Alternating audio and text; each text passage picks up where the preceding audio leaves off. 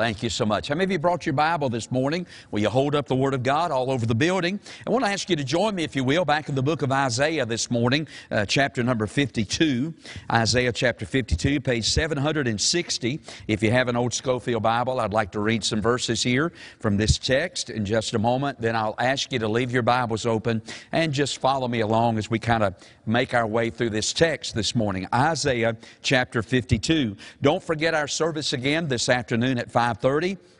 And as I said earlier, I think things will be hopefully all cleared up, ready to go. And I pray the Lord will bless our time together here this afternoon at 5:30. If you're visiting, we invite you to come and be back with us again tonight and this afternoon. And then, of course, we always look forward to our members. Thank you for your faithfulness and for being in the house of God. Isaiah chapter 52. If you're there, would you say amen?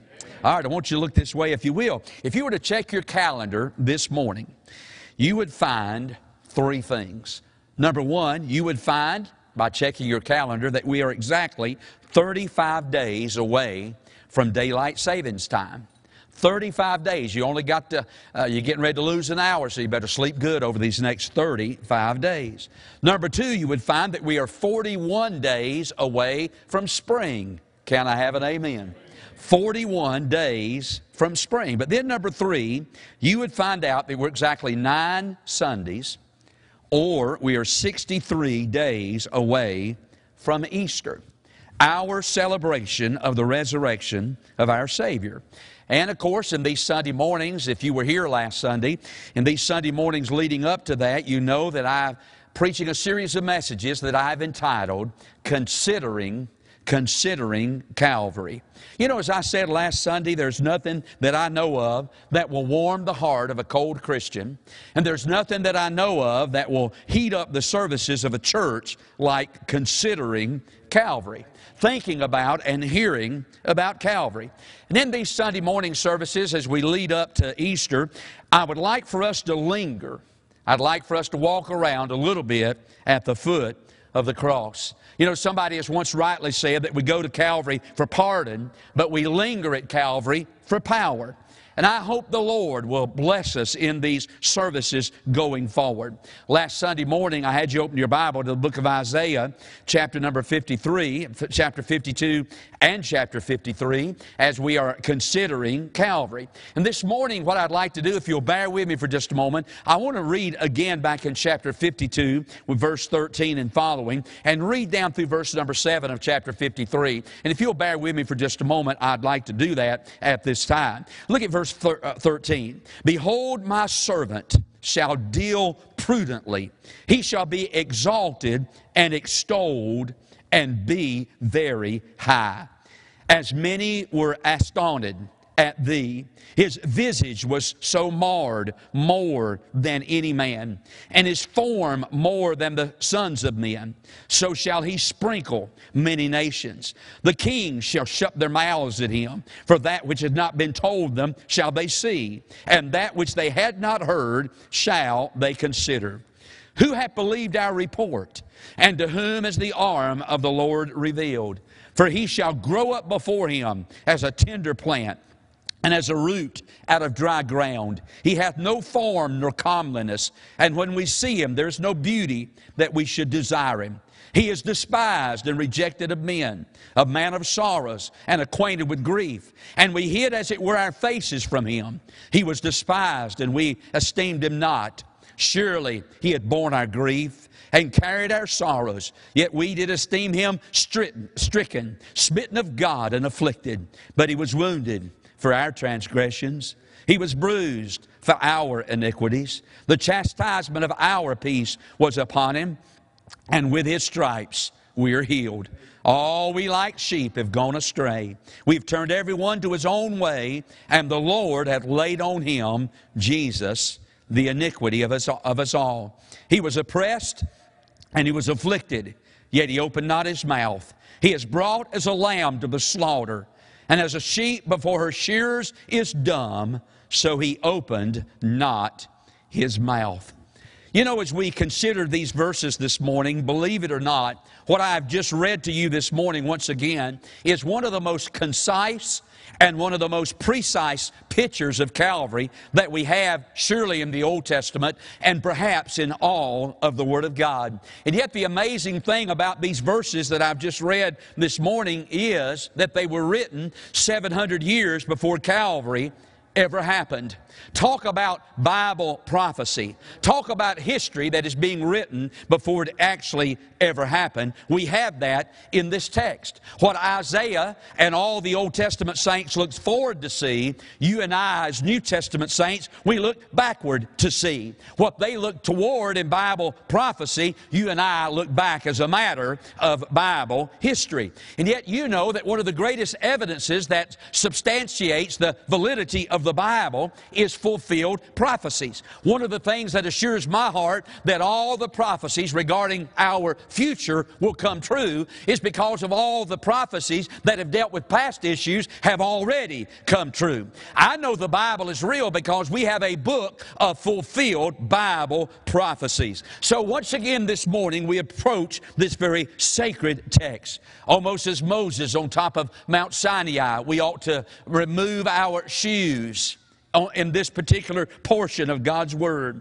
because Isaiah, with the pen of inspiration and the eye of a prophet, lays out for us the details concerning Calvary. This is what is known in the Bible as one of the servant songs in the book of Isaiah. There are 4 of these servant songs in the book of Isaiah. Look back into chapter 52, verse 13, and it simply says this, "Behold my servant." Now you ask any Jew what this text is about, they'll tell you that this text, Isaiah 53, is about the nation of Israel. They will go so far as to tell you this is a personification of the nation of Israel. They say the servant spoken of in this text is none other than the nation of Israel. But that's not true. The servant that is spoken of in this text that this song was written about is not the nation of Israel. The servant is the Lord Jesus Christ Himself. You see, Jesus was not only God's Son, Jesus was also God's servant. Over in the book of Matthew chapter 12 and verse number 18, the Bible said this about the Lord Jesus, "Behold my servant in whom I've chosen, my beloved in whom my soul is well pleased. I have put my spirit upon him." So the servant spoken of in this text is the Lord Jesus. We have an Old Testament chapter regarding what Jesus would do many years later at a place called Calvary. You know, I pointed out last week as further evidence to that truth that this text is about Jesus. We have almost a whole chapter in our New Testament about this text. Remember that old Ethiopian eunuch that was on his way back? He had been to Jerusalem to worship. He had some questions about eternity and questions about his soul. So he couldn't find any help in all the gods or the cathedrals in the land of Ethiopia. So he makes the long journey across the hot burning desert to the city of Jerusalem. He's looking for some answers. He's searching for the answer for some questions that he has about life. But when he arrives at the city of Jerusalem, all he finds is magnificent edifices and ritualistic services. So he mounts his chariot. He's on his way back to the land of Ethiopia, and his soul is still as dry and dusty as the dirty desert floor. And yet the Bible, unbeknownst to that old eunuch there in the land of Samaria, a deacon by the name of Philip has been in an old-fashioned Holy Ghost revival. I mean, the power of God is moving in the land of Samaria, and God reaches down and jerks that Baptist deacon up out of that revival meeting and sits him down out there in the middle of that desert so that the path of his life can intersect with the path of the life of the Ethiopian eunuch. And as Philip draws near to that chariot, he finds that old eunuch still with those questions burning in his soul. And he's reading from this text in the book of Isaiah, chapter number 53. And the old eunuch looks at the Baptist deacon and he says this right here. He said in Acts 8:34, "But the eunuch answered Philip and said, I pray thee." He's reading this, but he don't get it. He don't understand it. And he says, "Of whom speaketh the prophet? Of himself or of some other man. And I like what we're told in the next verse. The Bible said that then Philip opened his mouth and began at the same scripture in Isaiah chapter 53 and preached unto him Jesus. Hey, can I tell you something, friend? This text is about none other than the Lord Jesus Christ. He's the same Jesus that I'm declaring unto you. He's the same Jesus that I'm preaching unto you this morning. He's the suffering servant of the living and the true God. Now, if you'll go back to chapter 13 of the book of Isaiah, chapter 52, verse 13 of chapter 52, you'll find out that it's almost like in verse 13 that the prophet Isaiah says, I want to cheer you up before the horrors of what's about to happen begins to sink in on you. It's almost like in verse number 13, Isaiah is telling us that what I'm about to tell you is so horrible. It is so fearful. It is so horrendous. But I got to tell you, before I even get started, everything is going to be all right. That's what verse 13 says. Look back at verse 13. Behold, my servant shall deal prudently. Now, we think the word prudent, we think of the word wisely. But that word really means successfully. He's going to deal successfully. He's going to be exalted and extolled and be very high. In other words, Isaiah said, it's going to get dark. And by the way, up dark Calvary's rugged hill walked my Savior under the weight of a Roman cross. What a dark hour. But the prophet said, I just want to tell you, before we get in the darkness surrounding Calvary, I just want you to know everything's going to be all right. He's going to be successful. He's going to complete God's plan and God's will, and the sun is going to rise again on the morning of the third day. He's going to be exalted. He's going to be extolled. He's going to be lifted up very high. And we know the Bible said that God hath given the name of Jesus. He's given unto him the name above every name. And that the name of Jesus, every knee is going to bow, and every tongue sounds like God, sounds like he's pretty successful, sounds like God exalted his Son after dark Calvary. So this morning, permit me, once again, leave your Bibles open. Let's go back and let's walk around Calvary for a minute. I want you to see, first of all, as we think about Calvary, I want you to see, number one, Calvary, how astonishing. Calvary, how astonishing. Look at verse 14 of chapter 52. The Bible said, as Isaiah begins the events surrounding Calvary, he begins talking about how the Son of God was treated. In fact, he says there in verse number 14, he's going to be treated so cruelly, he's going to be treated so brutally that when people see him, they're going to be astonished at his appearance. Is that not what verse 14 says? The Bible said his visage is going to be marred more than that of any man. That word astonished, it simply means to be amazed or astounded or bewildered or confounded or flabbergasted. You see, Isaiah is telling us that Jesus is going to be beaten so badly before Calvary and on Calvary that in his facial features, in his appearance as a human being, he will not even have the appearance, he will not even look like a man. How astonishing it was to see the Son of God. You know, the pictures that we have of Jesus on Calvary is of him hanging there with a crown of thorns on his head and a little trickle of blood running down both hands and maybe dripping off of his feet. But ladies and gentlemen, according to the Word of God, Jesus didn't even have the appearance of a man while he was hanging on Calvary. He'd been beaten so badly, beaten so brutally. He'd been bloodied and bludgeoned. He had been spat upon by the Roman soldiers, insomuch that looking at him on Calvary, you would have to ask the question, is that a man? I mean, we would be astounded by how Jesus would appear on a place called Calvary. That leads me to make this statement. Calvary, how astonishing. How astonishing. But then we cross over into chapter 53. That leads me to say this, Calvary, how amazing. How amazing. Look at verse 1, chapter 53. Who hath believed our report, and to whom is the arm of the Lord revealed. It's amazing how that God, there at Calvary, God laid bare His holy arm I told you last week, and maybe some of you weren't here, but I told you last week, the Bible tells us that when God created the stars and the planets and the galaxies, that it was the mere work of God's fingers. That's what the psalmist said in Psalm chapter 8, verse number 3. When I consider the heavens, the work of thy fingers, the moon and the stars, which God said, you walk out tonight, if it's clear, look up there at all that. The Bible said God did all that with His fingers.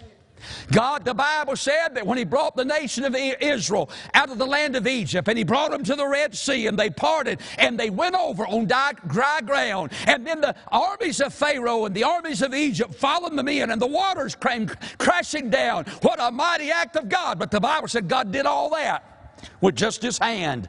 Back in the book of Exodus, chapter number 13 and verse number 3, the Bible talks about that God brought them out of the house of bondage by the strength of the hand of the Lord. But I find it amazing that when God came to Calvary, when He did His greatest work in providing salvation for the whole of humanity, God just couldn't use His fingers. God just couldn't use His hand. But the Bible said that God laid bare His holy arm for His greatest work. Look back into chapter 52 and verse number 10, the Bible said that the Lord hath made bare His holy arm in the eyes of all the nations. God at Calvary did His greatest work when He laid bare His holy arm.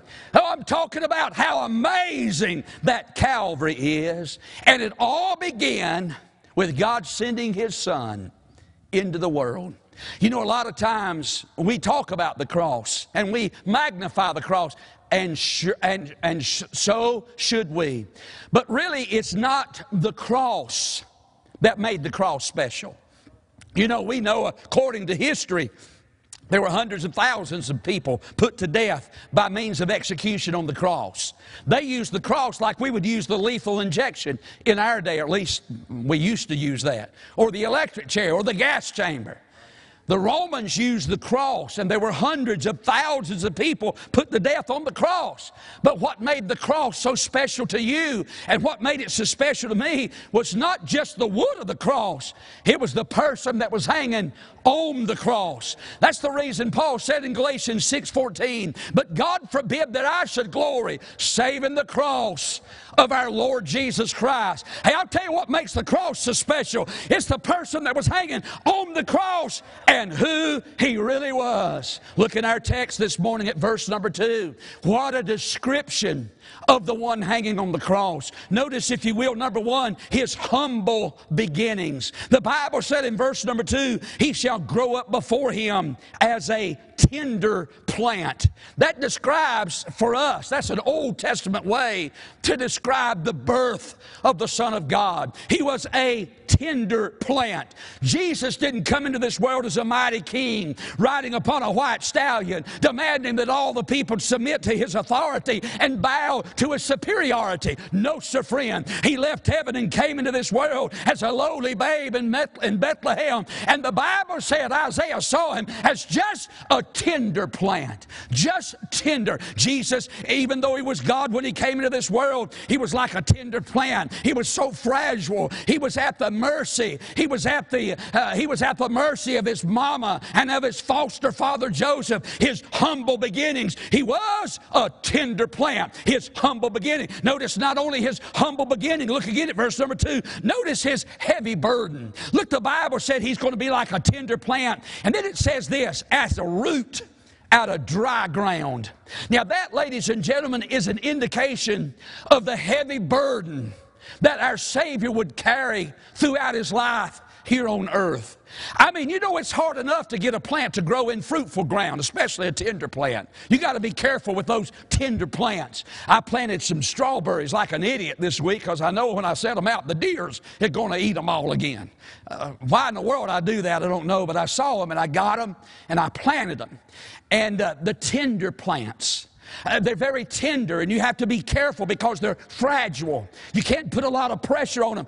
He came into this world, His humble beginnings, He was a tender plant. But when we read that phrase, He was a root out of dry ground, we know it's hard enough to get plants to grow in good ground. But when you get a root in dry ground, but then we read that He was a root out of dry ground. Speaking of the hardness of his life. You talk about a hard and difficult life. The Lord Jesus didn't come in this world and fly through this world on flowery beds of ease. He was not pampered and petted through this walk of life. No, sir. Jesus knew what it was to be hungry. He knew what it was to be homeless. He knew what it was to be hated. He knew what it was to be heartbroken. He knew what it was to be humiliated. He knew what it was to be hurt. He knew what it was to be hit. He knew what it was to be harassed. If you've ever felt any of that in your life, if you've ever been hurt, if you've ever been heartbroken, perhaps you've been homeless, perhaps you've been treated badly, perhaps you've been humiliated, perhaps you've been harassed, I want to tell you, Jesus knows how you feel because he lived that way here upon this earth. We read about his humble beginnings. We read about his heavy burden. But then we read in verse number 2 about his hidden beauty. Look again what the Bible said in verse number 2. He hath no form nor comeliness. And when we see him, there is no beauty that we should desire him. You know, in our day, looks is everything. Appearance is everything. I mean, friend, that's what's wrong with some of our teenagers today. Man, they think that I got these blemishes and I got these flaws. I'm not as pretty as her, some young lady might say. I'm not as handsome or as muscular or as good looking as him, some young man might say. But ladies and gentlemen, and we develop this inferiority complex because we've all got our flaws. My wife asked me the other day, if there was one thing you could change about yourself, what would it be? And I said, I'd want to be tall. I've hated all my life that I'm as short as I am. But then I read in the Bible, for all have sinned and come short. So I guess maybe I'm not in such bad company after all. But I would like to be about 6'9", and this crowd that's given me a burden throughout my entire ministry, I'd just run up to them and thunk them real good right on top of the head. But they think they can run over me because I'm small in stature. But I tell you what, I might be small in stature, but I sure do got a big heart, friend. But I would change that about me. I'd want to be tall. You know, when Jesus came into this world, God didn't make him head and shoulders above everybody else like he did old Saul. God didn't make him ruddy and a beautiful countenance like he did little David. God didn't make him handsome and maybe as flamboyant as, say, somebody like Solomon. When Jesus came into this world, he didn't come into this world as an out of the ordinary individual. He was not above average. No, sir. He was just like you and me. He was just an ordinary person. When we see him, the Bible said there's no beauty that we would desire him. I mean, when you saw it, by the way, God sure must love ordinary people. He made so many of us, didn't he? I mean, just ordinary. You know what? God loved us so much that he made his own son ordinary. You know why? Because none of us, some of us may have looked at Jesus. If he'd have been real handsome and real muscular and very tall, some of us probably say, well, he wouldn't love nobody like me. Look at how he looks. But God made him ordinary. You know, one of the words that describes the Lord Jesus coming into this world, in John 1:14, the Bible said the Word became flesh and dwelt among us.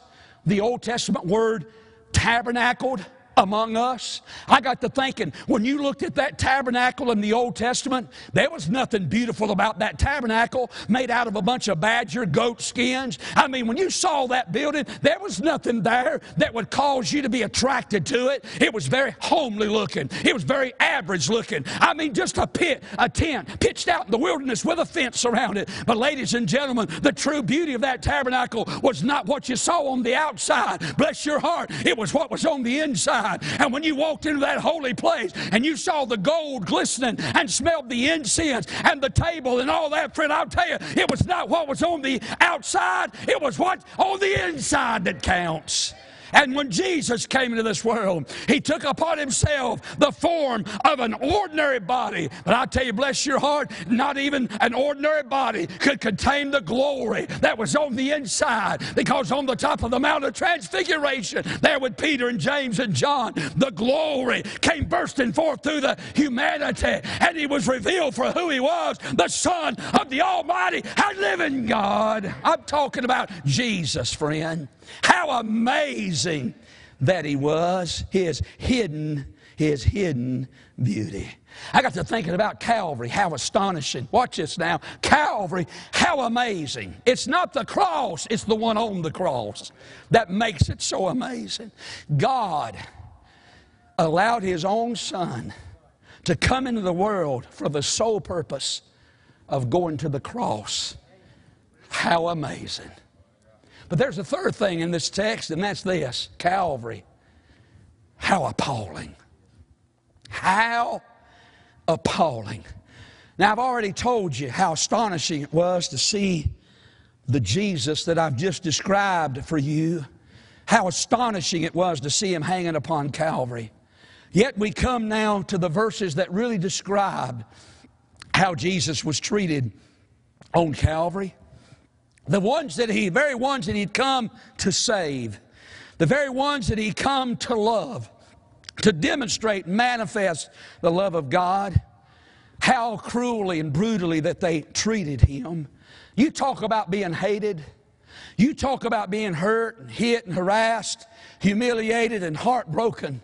That describes Jesus while He was there on Calvary. I got to thinking about this. Notice in our text, the violence of the cross. The violence of the cross. Look at the words that we find in this text that describes Jesus on the cross. Look at verse 3. He's despised and rejected of men. Verse 4. He bore our griefs. He carried our sorrows. Yet we did esteem Him. Notice these words, the wording. Stricken, smitten of God, and afflicted. Look at verse 5. He was wounded for our transgressions. He was bruised for our iniquities. The chastisement of our peace was upon Him. And by His stripes we are healed. Somebody said, preacher, why in the world would God allow that to happen to His Son?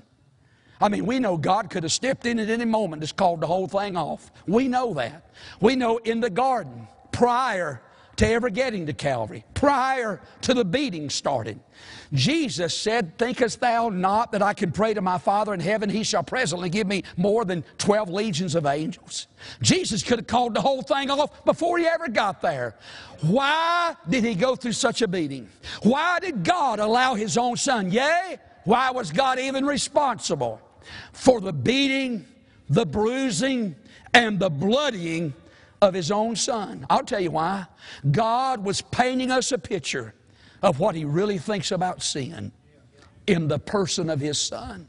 God was letting us know that He is definitely. God was letting us know that He is directly.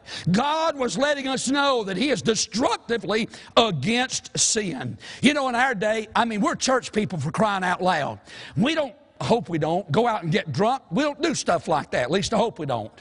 We don't go out and buy a pot on the street corner. At least I hope we don't. Hey, we don't go out and lay around and sleep around on our wives or our spouses. At least I hope we don't.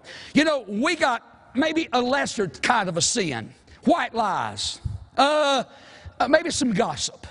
Maybe a use or a slip of a four-letter word every once in a while.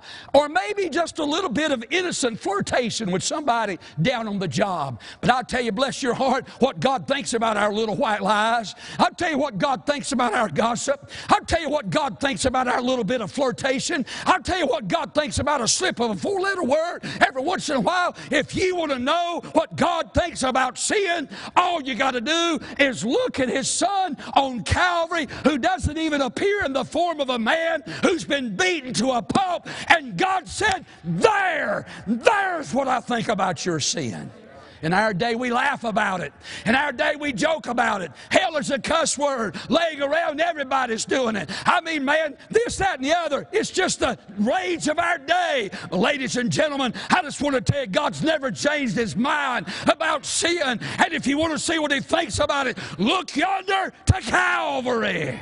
The violence of the cross. But then I thought about this. What about the silence of the cross? Look again in this same chapter, verse number 7. And we read twice in verse number 7. He opened not His mouth. 2 times in verse number 7. He was oppressed. He was afflicted. Yet He opened not His mouth. The last phrase of the verse says this, so he opened not his mouth. Not only the violence of it, but think about the silence of it. There's Jesus, God's Son, died on Calvary, paying the price for our sins. Not just the big ones, bless your heart, but those little white lies, that little flirtation, bless your heart, the slip of them little four-letter words. Hey, the little gossip that we so freely pass around. I'll tell you, God bore all that in the person of His Son on Calvary, and God punished Him for that. Now think about what He could have said while He was there. In fact, I like verse 7 because there we're told that He was as a lamb. Stay with me for a moment. There are two great statements made in our Bible, one in the Old Testament and one in the New Testament, about the lamb. That's right. Back in Genesis chapter 22, when Abraham's bound Isaac and carried him up on top of Mount Moriah, and he's getting ready to kill him, and Isaac looks at his daddy and said, Daddy, the wood for the sacrifice, the knife, it's all here, but Daddy, where is the lamb? Abraham spoke up and said, son, don't worry about it. God's going to provide for Himself a lamb. And we come across centuries of time, millennials of time. And in John 1:29, John on the banks of the muddy river, Jordan River, said, there He is. There He is. There's the Lamb of God that taketh away the sin of the world. Yes, sir. Where is He? I'll tell you where He is. Look at Calvary. There's God's Lamb for our sins. Yes, sir, the silence of it all. He was a lamb. Notice in verse 7, He was a lamb led to the slaughter as a sheep before his shears, so He opened not His mouth. I read this week about D.L. Moody. D.L. Moody went to the Armour Meatpacking Company when it was located near Chicago, Illinois, near the Moody Church. And he said he went there just to tour the facilities of that meatpacking company. So he said on his tour, they took him in to where the cows were being slaughtered. And he said as those cows were herded in and gathered into those garners where they would be killed, he said they were moaning and they were lowing as they marched to their death. He said they took him over to the hog, the pig killing factory where they herded the pigs in to be killed. And he said as those pigs were being herded in for the slaughter, they were squealing out as they were led to the slaughter. Then he said they took me over there where they were killing the lambs and the sheep. And he said it was as silent as death as those little sheep were herded in for the slaughter. For the knife to be drawn across, he said they would open up their mouth as their jugular vein was split and they watched their blood pour out on the floor. They opened not their mouth. Boy, I got to thinking about how the Son of God and what He could have said when He was there on Calvary. Hey, He didn't have to stay silent, but He could have spoke up and said, okay, you go ahead. You put me in the grave today. I'll put you in hell tomorrow. He could have said this, you go ahead and kill me today, but I'll kill you tomorrow. You go ahead and laugh at me today, but I'll have the last laugh. You go ahead and do away with me. You go ahead and let me be finished, but tomorrow you'll be finished. And yet He said none of that. Ladies and gentlemen, without a word of complaint, without a word of contempt, without a word of condemnation, He marched up Calvary's hill. Why? I'll tell you why. Because He loves sinners just like you and just like me. The silence of it. How appalling. How appalling that God's Son would be treated in such a manner, yet He opened not His mouth. Boy, aren't you glad we got a Savior that loves us that much? How appalling. How appalling for Him to be treated like that. And yet God put His own Son to death so He could demonstrate His love for you and for me. How astonishing. How amazing. How appalling. We got to go. But lastly, notice this, Calvary. How appealing. How appealing.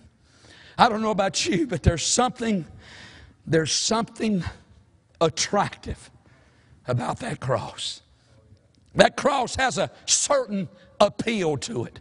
Maybe that's why the songwriter said this, that old rugged cross so despised by the world has a wondrous attraction for me.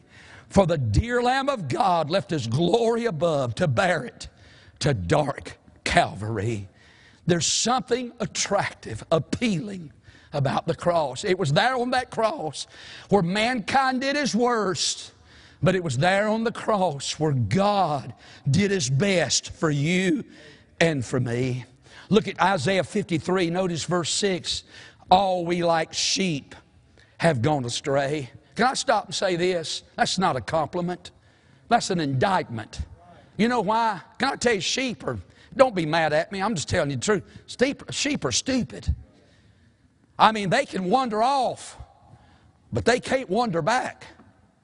I mean, they can get away, but they can't find their way back home again. I heard about this math teacher one time, and she was trying to teach her math about her class about subtraction. So she asked this one little boy, she said, okay, I got 5 sheep. 3 of those sheep go astray. How many sheep I got left? He said, teacher, none. She said, no, you're not getting it. Now I got 5 of them, and 3 of them go astray. How many do I have left? He said, you got none. She said, little boy, you don't know your math. He said, ma'am, you don't know your sheep. When one sheep goes astray, they all go astray. When one sheep finds a hole, they'll all find the hole. All we like sheep have gone astray. There's not a one of us in this building that didn't need a Savior. There's not a one of us in this building that can claim we deserve heaven on the merits of our own righteousness. But thank God, ladies and gentlemen, there was a Lamb that left heaven, came into this world, and died on Calvary so you and I could make our way back to God once again. Amen. All we like sheep have gone astray. In the Old Testament, sheep died for the shepherd. But in the New Testament, bless your heart, the shepherd died for the sheep. What a Savior. What a Savior. I was reading this week, and I'm done. We got to go. But I was reading this week about, again, another story about D.L. Moody. And he was in a hurry to get away from a town. This man had come to the meeting the night before and heard Moody preach, but he didn't get saved that night. So Moody was getting ready to board the train. The train was pulling. He was running to catch it. He caught it. And the man come running up and said, Moody, I want to be saved. I want to be saved. He hollered, man, go home. Read Isaiah 53, verse 6. Go in at the first stall and come out at the last stall. Now, what do you mean by that? Read the verse. All we like sheep have gone astray. We have turned every one to his own way. That's the first stall.